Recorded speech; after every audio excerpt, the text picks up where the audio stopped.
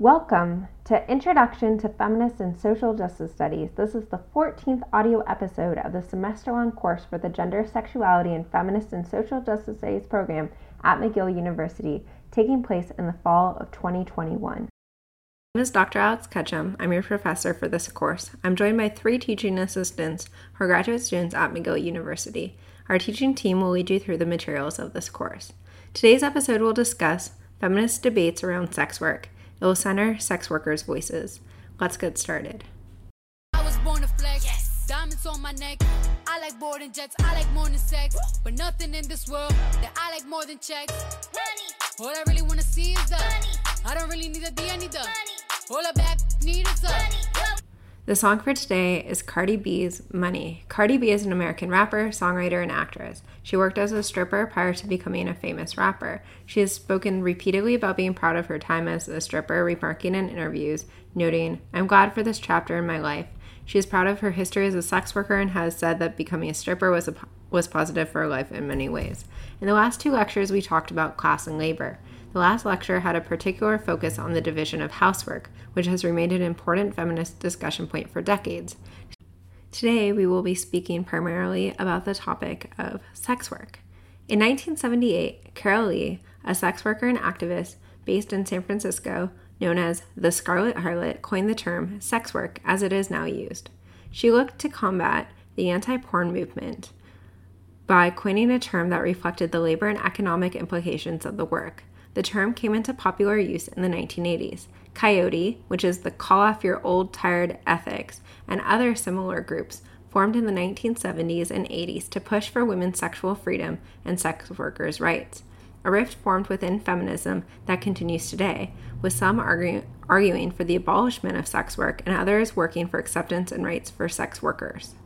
Carol Lee is credited with coining the term sex worker at a Women Against Violence in Pornography and Media conference in the late 1970s. The terminology used at the conference for the sex industry was the sex use industry. She was bothered by the phrasing because it objectified sex workers and trivialized the agency they had when organizing their labor. She suggested that the panel be renamed Sex Work Industry and began to use the term in her one-woman plays before the first published use of sex worker appeared in a 1984 Associated Press newswire. She explains in a later essay named Inventing Sex Work that, and I quote, "I invented sex work, not the activity of course, the term. This invention was motivated by my desire to reconcile my feminist goals with the reality of my life and the lives of the women I knew. I wanted to create an atmosphere of tolerance within and outside of the women's movement for women working in the sex industry." Lee is an activist, artist, and performer and has made such films as Yes Means Yes, No Means No, and Outlaw Poverty, Not Prostitutes. She's called for the decriminalization of prostitution and has been involved in AIDS activism since the early 1980s and is a safe sex advocate. Her recent work and archives are available at sexworkermedialibrary.org. I've also included a link in the transcript to a video of Carol Lee talking about these topics. I want to be very clear. Sex work is not the same thing as sex trafficking. Sex work is a form of work that a person decides to engage in by choice. Sex trafficking is a form of human trafficking in which a person is forced to have sex through threat, abduction, or other means of coercion. Sex work is consensual and sex trafficking is not. Types of sex work include, but are not limited to, straight prostitution, indoor prostitution such as escort services, brothel work, massage parlor-related prostitution, bar or casino prostitution, phone sex operation, exotic dancing, stripping, lap dancing, webcam modeling, pornographic film performing, and nude peep show performing. It can also include sugar babying. We'll be talking about sex work as a form of labor today. Carol Lee created the term sex work during a period that is known as the feminist sex wars. So the feminist sex wars is a broad categorization about debates between feminists about topics related to sexuality and sex work, primarily in the 1970s and 1980s. Although some of these debates are still ongoing. There were anti-porn feminists and sex-positive feminist groups. Part of these debates surrounded disagreements regarding sexuality, including pornography, erotica, prostitution, lesbian sexual practices, the role of transgender women in the lesbian community, sadomasochism, and other sexual issues. Anti-porn feminists thought that porn led to women's oppression and violence against women. Many of these anti-porn feminists likened porn to rape. Prominent anti-porn feminists include Andrea Dworkin and Catherine McKinnon. Andrea Dworkin argued in her book, Pornography, Men Possessing Women, that the theme of pornography is male dominance, and as a result, it is intrinsically harmful to women and their well-being. Dworkin believed that pornography is not only damaging in its production, but also in its consumption, since the viewer will mentally internalize pornography's misogynistic portrayal of women. Radical feminist legal scholar Catherine McKinnon characterized pornography as a form of sex discrimination and sought to give women the right to seek damages under civil rights law when they could prove that they had been harmed. She worked with Dworkin to create anti-pornography ordinances. They were hired in 1983, for example, by the Minneapolis city government to draft an anti-pornography civil rights ordinance as an amendment to the Minneapolis City Human Rights Ordinance. On the other side, sex-positive feminists critiqued the anti-porn movement. Gail Rubin, whose work we discussed in the lecture on sexuality, in her article, Thinking Sex, Notes for a Radical Theory on the Politics of Sexuality, in that article, she characterizes sex liberation as a feminist goal and denounces the idea that anti-pornography feminists speak collectively for all feminism. To quote Jacqueline Compte's Decriminalization of Sex Work, Feminist Discourses in Light of Research from 2014, whose work you read for today, she writes, sex-positive feminists see the position of anti-pornography and anti-sex work feminists as being essentialist. It attributes a perverse sexuality to men on the grounds of their presumably having a sexuality focused on the genitals, whereas women's sexuality would be the moral model to follow, as theirs would be focused on feelings and love. Such a position, on the one hand, maintains the feeling of guilt women have had towards their sexual desires, and acts that are labeled as deviant, while on the other hand, it stops women from exploring their own sexuality, as they are not allowed to express any alternate sexuality, e.g., sexuality without emotional attachment, lesbianism, bondage, domination, sadomasochism, and sex work without being stigmatized. Thus, sex work has been criminalized and stigmatized with the aim of controlling women's sexuality, not with the aim of protecting women against moral alienation. Consequently, sex-positive feminists pose sex work as an opportunity for sexual exploration and personal growth regarding one's own sexual taboos and prejudices. So, porn performers are sex workers, but they're not the only kinds of sex workers whose work was debated in these discussions. The anti-porn feminists tended to also be against prostitution. They claimed it is forced on women who have no alternatives. There are also arguments made about how selling sex is selling something too personal to be sold, despite the intimacy of many kinds of labor that are socially accepted to be bought and sold. Furthermore, sex-positive feminists argued that this position ignored the agency of women who chose sex work, viewing prostitution as not inherently based on the exploitation of women. So, as Carol Lee notes, starting quote, the prostitutes' rights movement of the early 1970s evolved directly from the women's movement. But she adds, the women's movement in the U.S. has always been ambivalent about prostitutes, end quote. I would say that feminist movements have sometimes been actually downright hostile. It is important to know that these debates did not look at the fact that there are men who are sex workers and non-binary and gender non-conforming people who are sex workers. As the Compte piece that we read for today notes, research on male sex workers examines power dynamics, representations of masculinity, self-perception, and the socioeconomic conditions that lead to sex work and influence safe sex practices. Usually, feminist approaches do not take the experiences of male sex workers into account. However, taking these experiences into consideration would give a broader perspective to the understanding of sex work, as the experiences of male sex workers show many aspects similar to those of female sex workers, end quote. Compte is speaking about the gender in binary terms, and this finding can be expanded for non-binary folks as well. Another aspect of this discussion is violence against sex workers. The anti-porn and anti-prostitution group would say that all sex work is inherently violent. The sex worker positive camp says that engaging in sex work is consensual. However, due to the marginalization of sex workers in society, and in some cases, the criminalization of their labor, when violent acts such as rape or assault happen to sex workers, they're sometimes not able to access medical or legal resources due to the fear of being arrested. So in part, coming out of the sex wars, we see a division of different proposed solutions regarding the legal status of sex workers. the paternalistic language being used of how to protect sex workers, and different ideas of how to improve the working conditions of sex workers, we see a variety of different models: abolition, legalization, decriminalization, and the Swedish model. I'll be quoting at length from the Comte piece, which outlines the three main ideological stances that exist regarding sex work issues: abolitionism, sex-positive feminism, and decriminalization. They look at a large body of the research done around sex work and note that research on sex workers is most often done through feminist theory and focuses on gender relationships and on the experience of oppression and/or agency.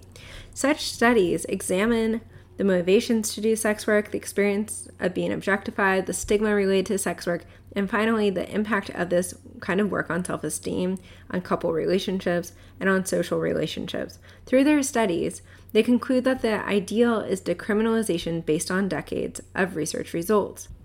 So to reiterate, the Comte piece shows that by looking at all the research that had been done at the time of writing, decriminalization was the ideal. Right now I'm going to talk about the different tactics they evaluated. So the abolitionist stance is against all forms of sex work regulation. As Comte writes, it considers sex workers to be victims who should not be criminalized but help to quit prostitution, and it militates for a total disappearance of sex work, including prostitution, pornography, erotic massage, and erotic dance. Neo-abolitionists take it one step further and ask for the criminalization of clients. The criminalization of clients is the Swedish model, also known as the Nordic model. About this model, Comte writes, regarding the Swedish model, as for the transferring criminalization from sex workers to clients, as demanded by the neo-abolitionists, the Swedish experience demonstrates that far from diminishing violence towards sex workers, this makes them more vulnerable, as this law forces women to hide in order to reassure their clients. This isolates women even more and prevents them from receiving help when necessary. Client criminalization diminishes their numbers on the street, which causes a price decrease, brings about fierce competition, and encourages clients to insist on sexual acts without condom use. On their side, rushed by the fear of being spotted and thus losing the transaction, sex workers do not have the time to size up the prospective client, while those who dare to do so, despite the law, are more often aggressive. So, Canada enacted the Swedish or Nordic model in 2014 as part of the Protection of Communities and Exploited Persons Act. Sex workers' rights advocates have been pushing against this ever since. The new legislation, the Protection of Communities and Exploited Persons Act, or just Bill C-36, was the Conservative government's response to the Supreme Court's ruling in the Bedford case. In that landmark decision, brought down in 2013, Canada's highest court tossed out several criminal code provisions related to the sale of sex on the grounds they violated sex workers' rights to security under the Charter of Rights and Freedoms. The court suspended that ruling for 12 months, however, giving the federal government time to create a new set of, in some ways even more restrictive laws around sex work. Bill C-36, for the first time in Canada, explicitly outlawed the buying, not the selling of sex. It also gave police new powers to prosecute those who advertise sex work and those who exploit or otherwise make money off sex workers in all but a few limited cases.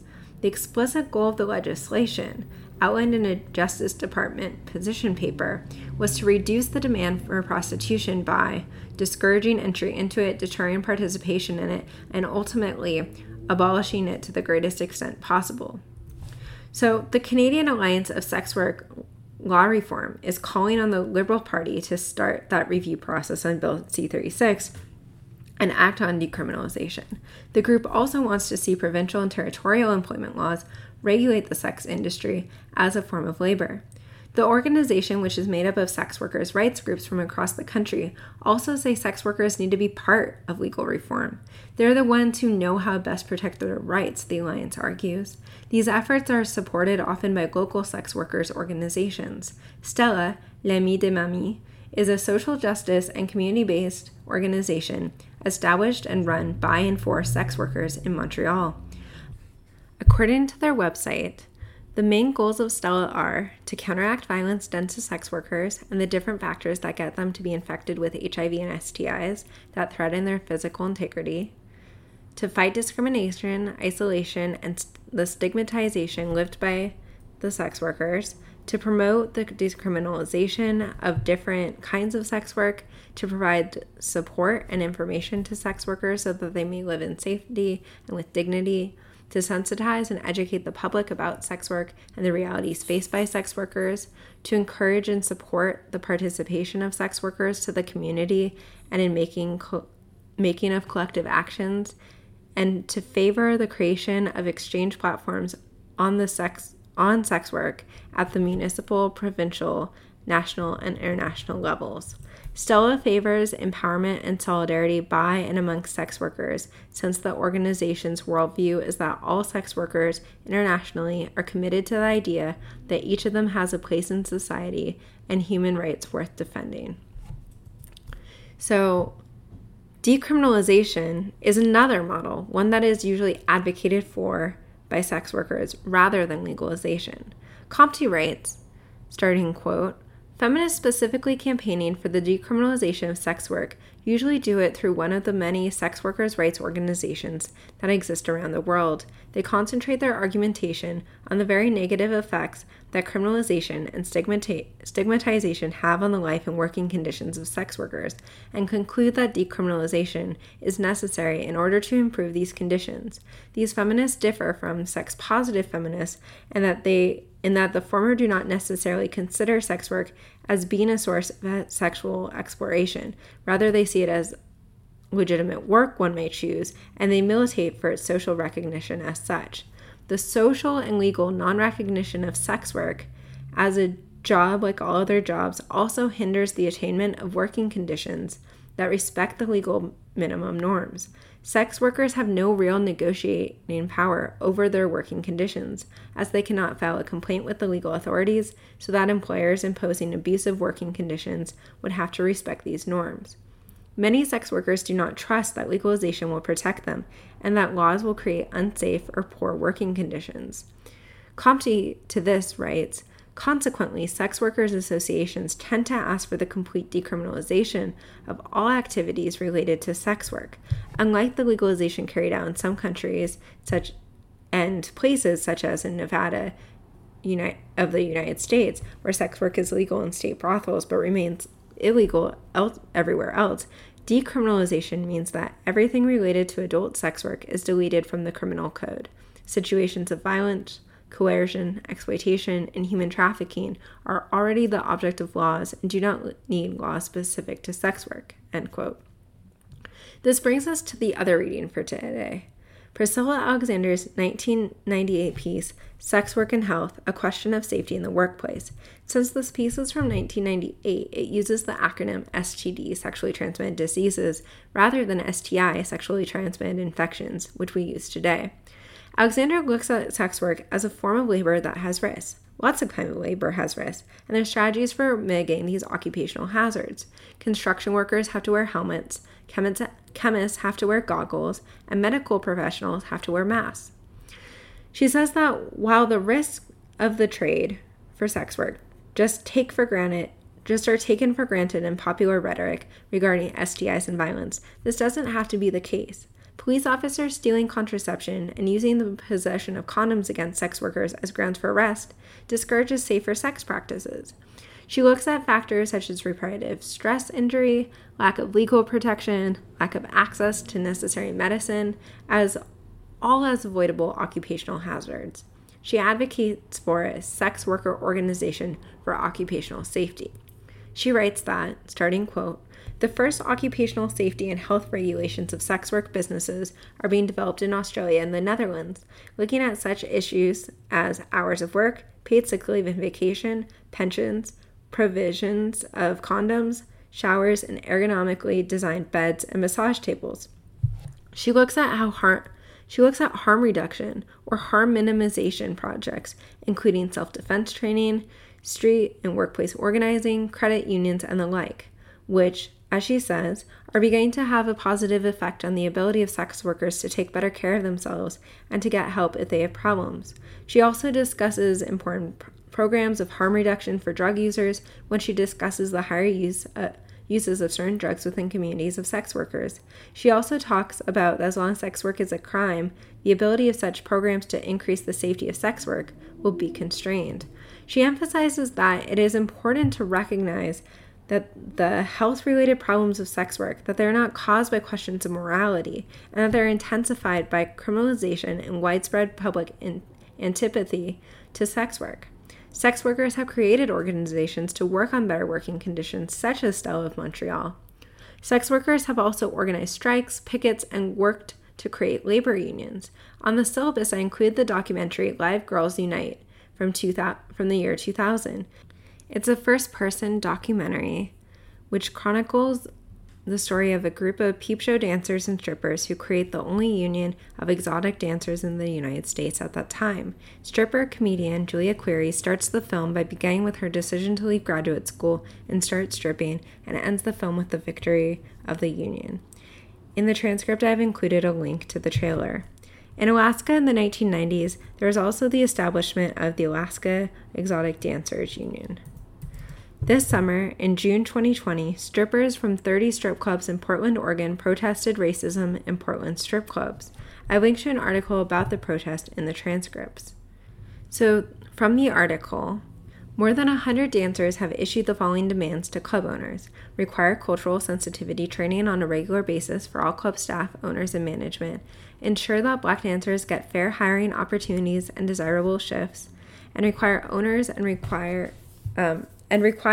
and managers to participate in listening sessions with Black dancers to learn about their experiences working at Portland clubs. This issue of racism was also apparent in the Live Girls Unite documentary, in which club owners would only schedule one Black dancer per time slot at the peep shows in San Francisco. 20 years later, these labor issues continue. If you are interested in the history of the unionization of exotic dancers, in the transcript I linked to Sarah Chun's 1999 article for Hastings Women's Law Journal entitled An Uncommon Alliance: Finding Empowerment for Exotic Dancers Through Labor Unions, which is available for free.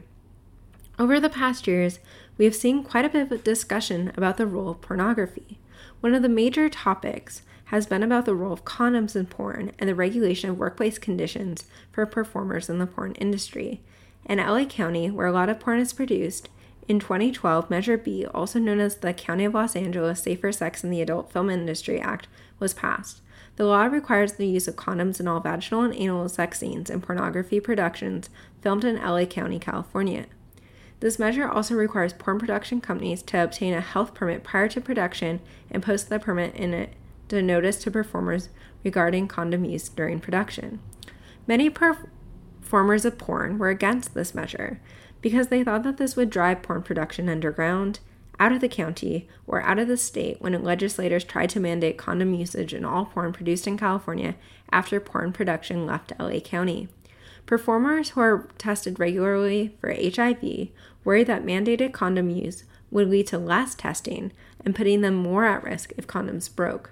They also worried that porn would still be made without condoms illegally, and that would impede their ability to negotiate their contracts, make sure that they are paid as agreed upon, and/or impede their ability to report abuse. Since 1998, Adult Industry Medical Healthcare Foundation helped set up a monitoring system in the pornographic film industry in the United States, and pornographic film actors were required to be tested for HIV every 30 days. Many performers are tested even more regularly.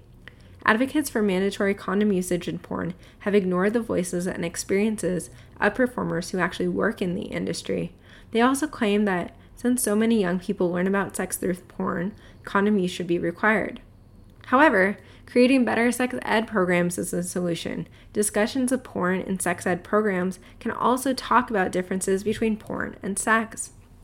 It's also important to understand that there are many types of porn, including feminist porn. Feminist porn creators such as sex educator, performer, author, and producer of feminist porn, Tristan Taormino, defines feminist pornography as porn dedicated to gender equality and social justice. Feminist pornography is porn that is produced in a fair manner, where performers are paid a reasonable salary and treated with care and esteem, their consent, safety, and well-being are vital, and what they bring to the production is appreciated. Feminist porn seeks to challenge ideas about desire, beauty, gratification, and power through unconventional representations, aesthetics, and filmmaking styles. The overall aim of feminist porn is to empower the performers who produce it and the people who view it. A lot of what makes feminist porn feminist has to do with the workplace conditions for performers. Feminist porn seeks to challenge the stigmatization of porn. While not every form of sex work is illegal, sex workers face intense stigmatization. As Compton writes, starting quote, "Finally, criminalization maintains prejudices towards sex workers. It forces them to hide and to lie outside of their working premises to avoid many humiliating situations. Humiliating not because offering sexual services is a source of shame, but because normal people, i.e., clients, family, friends, or health professionals, believe that they have every reason to despise these workers more or less openly for the work that the latter are doing. However, according to feminists asking for decriminalization, decriminalizing sex work will not be enough to get rid of stigmatization because social prejudices are persistent. To improve both the life conditions and working conditions of sex workers, it is necessary to educate people to the fact that most sex workers are neither delinquents nor victims as a result of their work activities. Rather, they are people just like everybody else in society. What makes sex work a job different from others is not the fact that it commercially satisfies the sexual needs and desires of paying clients, but the social attitudes that label the sex worker as an irresponsible, deviant, and degraded person. It is equally necessary to educate clients so that they realize that sex workers do have the same rights to respect and consideration as does any other worker, and that any aggressive or criminal behavior will be prosecuted and penalized," end quote. I bring up this quote because it speaks to the topic of education. Mistress Velvet is a dominatrix who educates her clients about Black feminist theory. The Chicago-based master's graduate got her start in professional BDSM as a dominatrix, and over time she said she began doing a lot of theorizing about power dynamics of a Black woman holding that kind of supremacy over a white cisgender man. She began introducing Black feminist theory into her sessions with clients who have told her their relationship in that space has impacted their behavior outside of it. She said while reflecting about her role as a dominatrix, starting quote, "I'm now given this platform to make white cis men think about things in certain ways. Just allowing them to be submissive doesn't always allow for the more drastic shift in the framework and thinking that I want. So I have to bring in my girls like Audre Lorde and Patricia Hill Collins and make these men actually read about Black feminism. Then it's moving from them simply fetishizing Black women to realizing this is a systematic issue I'm contributing to by the virtue of being a white man and being rich," end quote. Other readings or passages that she uses in her sessions come from Sister Outsider by Audre Lorde, The New Jim Crow by Michelle Alexander, The Black Body in Ecstasy by Jennifer Nash, The Color of Kink by Ariane Cruz, and selections from the anthology This Bridge Called My Back. She says that in terms of unpacking their way of fetishizing Black women and stereotypes about Black women, I asked them, so this is her quote now, I asked them, "Why do you want to be in my presence? Why do you find me attractive?" And sometimes they might say things that then remind me of stereotypes of Black women, like a Jezebel or something. So I'll have them read a piece about how what they said is related to this historic phenomenon about thinking about Black women. I say, here are the roots. Here's why it's problematic. That way I can say, you can idolize me, but we need to have it to be done in a way that isn't also problematic, end quote. I've linked to the rest of the article and interview in the transcript. Today we have discussed the debate surrounding sex work and brought forward the voices of sex workers. We've looked at the ways that feminists have discussed and debated the topic, while also trying to center the voices of sex workers and look at sex work as a type of labor. Questions of sex work are made more complicated with the use of technology, particularly the invention of sex dolls and sex doll brothels. Sex dolls cannot consent to sex, and the marketing of sex dolls by companies like Aurora Dolls, which claim to provide, quoting here, an exciting new way to achieve your needs without the many restrictions and limitations that a real partner may come with, ending quote. These sex dolls remove consent from the conversation. The topic of sex dolls further complicates these discussions and may be part of the next era of feminist debate. The next lecture for this course will be on the topic of popular culture, beauty, sports, and representation. Have a good day. All the videos, songs, images, and graphics used in podcast and transcript belong to their respective owners, and I do not claim any right over them. The opening bell sound is school bell.wave from 13F Panska Shranska Michaela, and the closing bell is from Inspector J's bell counter a.wave of freesound.org. Fair dealing is an exception in Canadian Copyright Act that outlines the permitted, unauthorized use of copyright materials for specific mandated purposes. In Canada, these purposes include research, private study, education, parody, satire, criticism, review, or news reporting. For research and private study, education, parody, and satire, no special requirements are required for criticism, review, and news reporting. The source and author must be named to constitute fair dealing. This is an educational podcast that is advertisement free.